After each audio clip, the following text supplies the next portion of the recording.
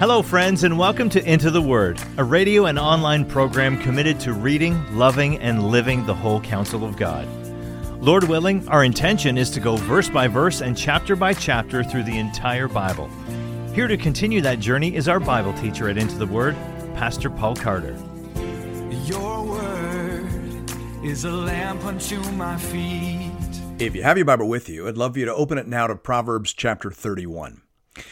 Here we enter into what scholars often designate Collection 7, the sayings of Lemuel. The big debate here has to do with whether the sayings of Lemuel are to be understood as contained in verses 1 to 9 only, or in verses 1 to 31 comprehensively. This one seems like an even split among the commentaries that I consulted. On balance, I think I agree with Walke in understanding all of chapter 31 as the sayings of Lemuel. He says here, if Lemuel is not the author of The Valiant Wife, it is a unique orphan in Proverbs. That is, it lacks a superscription ascribing its authorship. Closed quote. That's a fair point. Proverbs in general makes no effort whatsoever to hide its sources. It tells you these are the Proverbs of Solomon, or these are the Proverbs of Solomon which the men of Hezekiah copied. Even non-Solomonic sources are noted, as in the last chapter, the words of Agur, son of Jacob. So it would be odd if here a chunk of content was inserted without a superscription of any kind, which leads to the very reasonable conclusion that all of this content in this chapter is to be considered as belonging beneath the single superscription we have in verse 1. That is to say that everything we read in chapter 31 should be understood as the words of King Lemuel, both the oracle taught to him by his mother in verses 2 to 9, and then the acrostic poem about the valiant woman in verses 10 to 31. Now, as to the identity of this King Lemuel, there are two main opinions on that matter. Many readers and commentators over the years have understood this as a sort of nom de plume for Solomon. The name itself means something like belonging to God. Jewish tradition goes that route, understanding Solomon as the author and the oracle his mother taught him as actually coming from Bathsheba when Solomon was being led astray by his Egyptian wife. The second opinion would be that Lemuel was a non-Jewish king who converted to the worship of Yahweh, perhaps through friendship and interaction with Solomon. And it's difficult to say for sure. The fact that it is included here in Proverbs, in the canon of Scripture, indicates that it was understood as ultimately inspired by God, irrespective of the immediate human author, and we'll read it together on that basis. Hear now the word of the Lord, beginning at verse 1. The words of King Lemuel, an oracle that his mother taught him. What are you doing, my son? What are you doing, son of my womb? What are you doing, son of my vows? Do not give your strength to women, your ways to those who destroy kings. It is not for kings, O Lemuel, it is not for kings to drink wine, or for rulers to take strong drink, lest they drink and forget what has been decreed and pervert the rights of all the afflicted. Give strong drink to the one who is perishing, and wine to those in bitter distress. Let them drink and forget their poverty, and remember their misery no more. Open your mouth for the mute, for the rights of all who are destitute. Open your mouth, judge righteously, defend the rights of the poor and needy. So in this poem, the Queen Mother is warning her royal son not to indulge in sensuality, but rather to give himself wholly to wise and righteous leadership. Of course, it would be a great temptation for a king to use his wealth and power to indulge the lusts of the flesh. He could accumulate many concubines. He could spend all day drinking beer and fine wine. But the job of a king is to protect the vulnerable and to give wise judgments. And in order to do that, obviously, he's going to need to keep his wits about him. Understanding the overall message of this short oracle should help us avoid the dangers of over-application. The mother here is obviously not forbidding all sex, and neither is she forbidding all alcohol. She is commending moderation, prudence, focus, and self-control. Tremper Longman III says helpfully here, the Bible as a whole is not at all opposed to alcohol and even praises what might be understood as slight intoxication.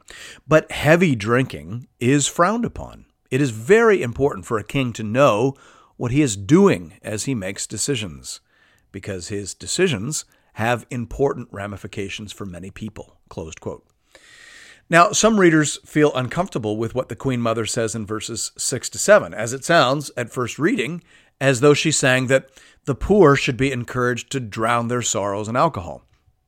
But again, this is a piece of rhetoric, and most scholars will take note of that. In all likelihood, she intends to be read sarcastically here. She's saying, don't act like a derelict who uses alcohol to numb himself against all his troubles. You're the king, for crying out loud. Now act like it. Again, moderation, discipline, and focus are what she's calling for here. Bruce Walke makes a similar comment regarding what she says about women. He says, she cautions Lemuel against unrestrained sexual gratification, but she is not advocating celibacy, closed quote. A king cannot unman himself with gross overindulgence. That's the idea here. His job is to judge righteously and to defend the rights of the poor and the needy. And for that, he needs his wits about him. Following the oracle, we have an acrostic poem now about the valiant woman. We can wonder whether the oracle from the Queen Mother inspired Lemuel, whether he was a converted king or whether Solomon himself, to think about the qualities of an ideal woman. We can wonder about that, but we probably can't say anything too definite. What we can say is that the poem was probably meant as a guide for young men in thinking about their future partners, and also for young women in terms of presenting an ideal or aspirational target. It forms a fitting conclusion to the book as a whole because it brings everything that has been said about wisdom down to street level, as it were. David Atkinson says helpfully here, most likely what we have in this beautiful poem is not only the idealized picture of the wife whose noble character fills out the blessed life to which the fear of the Lord leads. What we also have is a demonstration of what the life of wisdom herself would look like were she to manage the home. Wisdom is no esoteric concept which floats in some mystical realm out of touch with the ordinary world. The wisdom of God is here expressed in the creativity, responsibility, and artistry of managing a home, providing for the needs of others, and taking a stand on the side of the poor, closed quote. So what we have here really is a picture of wisdom at home. I'll start reading at verse 10. An excellent wife, who can find? She is more precious than jewels. The heart of her husband trusts in her, and he will have no lack of gain. She does him good and not harm all the days of her life. As I mentioned, this entire presentation comes to us in the form of an acrostic poem, meaning that the initial consonant of each verse follows the order of the Hebrew alphabet. That won't show up in English, obviously, but it's important for us to know that that was there in the original Hebrew. Now, of course, this would have been an aid in memorization and also serves to frame the content as a sort of A to Z of domestic wisdom. The depiction begins by asserting that the excellent wife is a blessing to everyone. Wisdom is not just wisdom for self's sake. It is wisdom for society's sake. This woman is a gift to her family and to the community at large. Verse 13. She seeks wool and flax and works with willing hands. She is like the ships of the merchant. She brings her food from afar. She rises while it is yet night and provides food for her household and portions for her maidens. The idea here, obviously, is that she's very hardworking. Laziness is never celebrated in the Bible, and certainly not in the book of Proverbs. We've been reminded many times that the hand of the diligent maketh rich, as the old King James used to say. And here we are seeing that principle applied in the home. A wise person is a hard-working person in the field, in the marketplace, and in the home. Verse 16. She considers a field and buys it. With the fruit of her hands, she plants a vineyard. She dresses herself with strength and makes her arms strong. She perceives that her merchandise is profitable. Her lamp does not go out at night. She puts her hands to the distaff, and her hands hold the spindle. Most commentators note that the activities here indicate that the woman being depicted represents what we might call an upper middle class person. She's not a royal wife, clearly, but neither is she poor. She is a shrewd businesswoman. She manages the household assets. She makes wise investments and adds to the value of those investments with old-fashioned sweat equity. And she has some kind of side hustle. She makes a quality product and she earns extra income for her family. That line there in verse 18 about her lamp never going out is probably intended to indicate prosperity as opposed to incessant activity. In those days, lamp oil was expensive, but having a light on in the house at night was considered desirable. So in a prosperous home, the lamp would burn through the night, whereas in a home on a tight budget, the lamp would be blown out when the family went to sleep. So the idea here is that her family budget is very healthy because she is so hardworking and wise. Verse 20. She opens her hand to the poor and reaches out her hands to the needy. Let's pause here and notice that, as always in the Bible, an aspect of wisdom and nobility is caring for the poor and the needy. Lemuel's mother, of course, was trying very hard to impress that fact upon her son in the opening oracle. And the book of Proverbs itself has been pressing that point on all the young leaders who are intended to read it on multiple occasions. That point is also made in Psalm 112, which is basically the male counterpart of Proverbs 31. Psalm 112 describes a virtuous and commendable man, and it has many points of similarity with what we're seeing here. So Psalm 112, verses 5 to 9 says, "It is well with the man who deals generously and lends, who conducts his affairs with justice. For the righteous will never be moved. He will be remembered forever. He is not afraid of bad news. His heart is firm, trusting in the Lord. His heart is steady. He will not be afraid until he looks in triumph on his adversaries. He has distributed freely. He has given to the poor. His righteousness endures forever. His horn is exalted in honor." Close quote. So the ideal man is also generous toward the poor, and he is also confident and well prepared for the future, which is the very next thing said here in Proverbs 31. Look at verse 21. "She is not afraid of snow for her household, for all her household are clothed in scarlet." Snow is a possibility in Israel in the months between November and February, but this woman isn't concerned about that because she has prepared proper clothing and coverings for all well in advance. Anticipation and preparation are important aspects of wisdom, in the marketplace and also in the home. Verse 22, "She makes bed coverings for herself. Her clothing is fine linen and purple."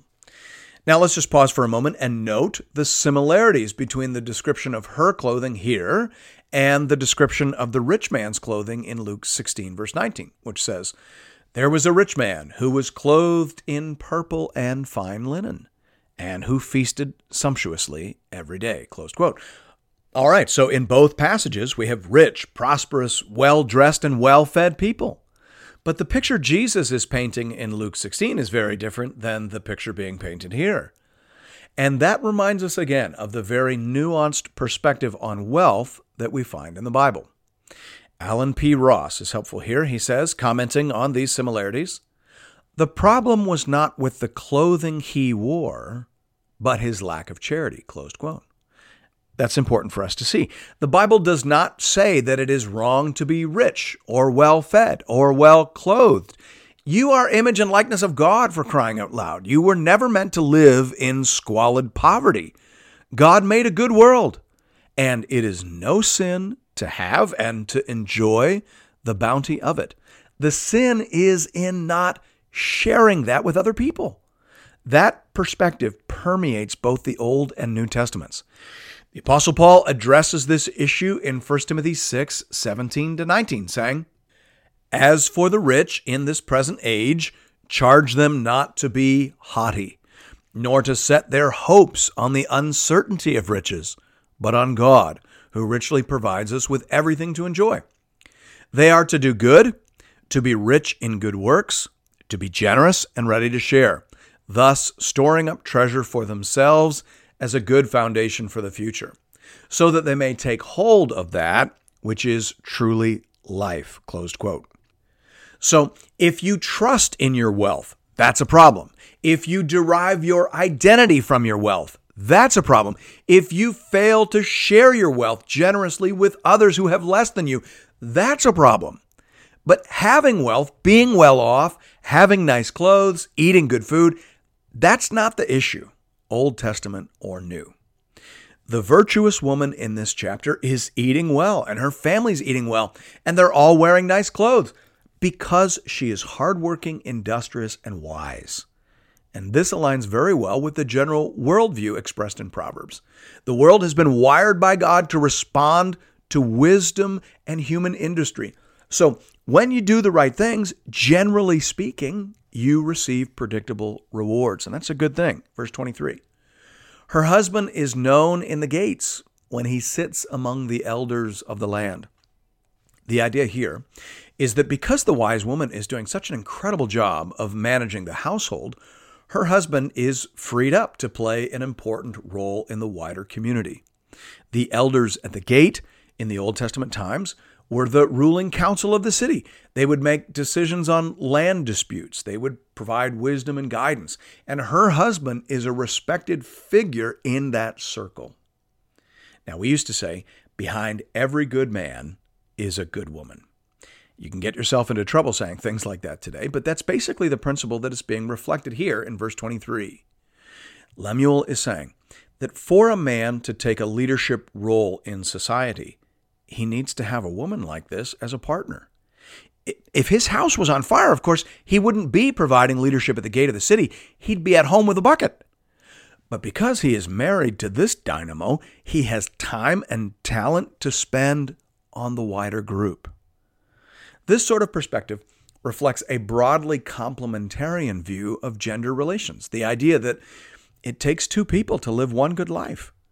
The home and the public square are both critically important.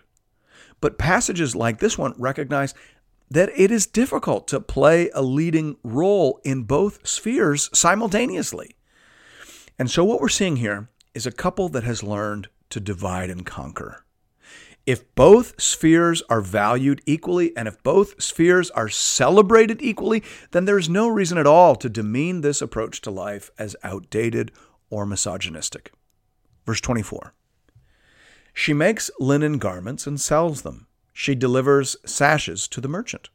Strength and dignity are her clothing, and she laughs at the time to come.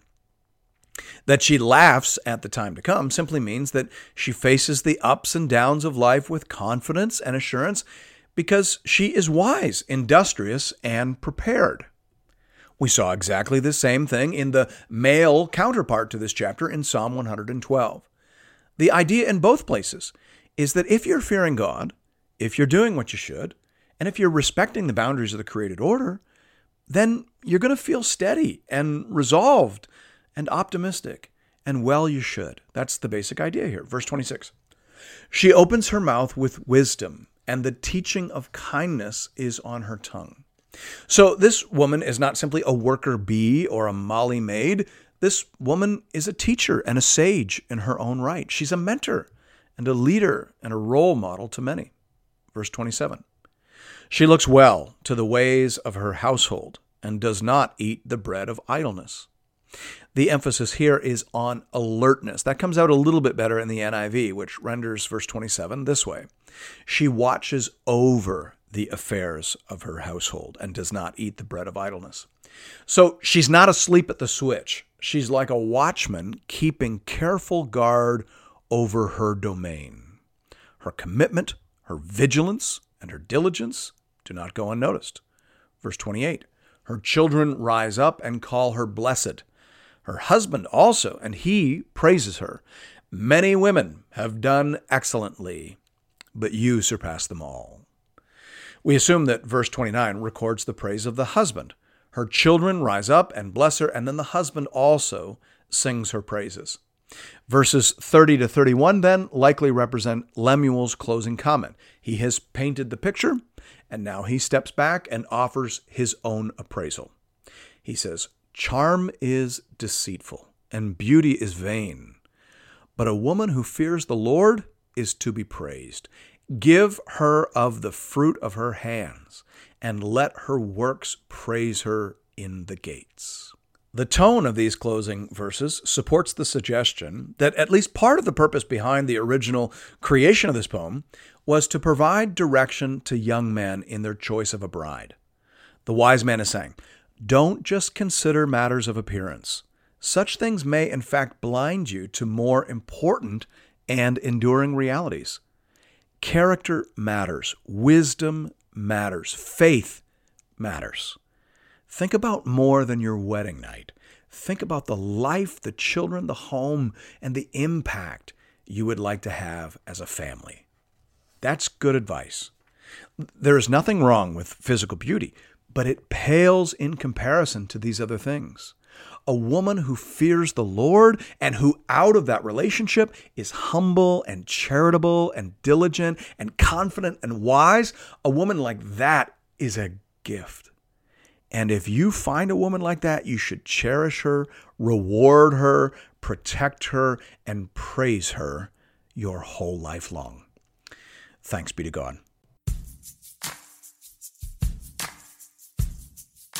And thank you for listening to another episode of Into the Word. If you've appreciated the Into the Word ministry, I'd like to personally invite you to pay it forward by supporting a mission project that is very close to my heart. The Letha Daycare Outreach Project is a church-based educational program designed to teach literacy, support low-income families, and share the gospel of Jesus Christ with boys and girls in rural South Africa. I've seen this project with my own eyes. I have shaken the hands of parents whose families have been helped. I have heard the songs and Bible verses out of the mouths of some of these dear children as they have been taught and helped to put their trust in the Lord. And nothing would be more gratifying to me than for you to show your appreciation for Into the Word by investing in these little ones. You can do that in one of two ways. You can give through the Into the Word app or by visiting the Into the Word website at intotheword.ca. Just click on the Give tab and you'll find giving options for both Canadian and American listeners. This is a registered project with ABWE Canada and ABWE USA. So tax receipts are available to all eligible donors. Just identify where you're listening from and click on the Fund button and select Letha Daycare Outreach. Thank you for considering this method of showing your support for the Into the Word program. And may God alone be glorified. Your word is a lamp unto my feet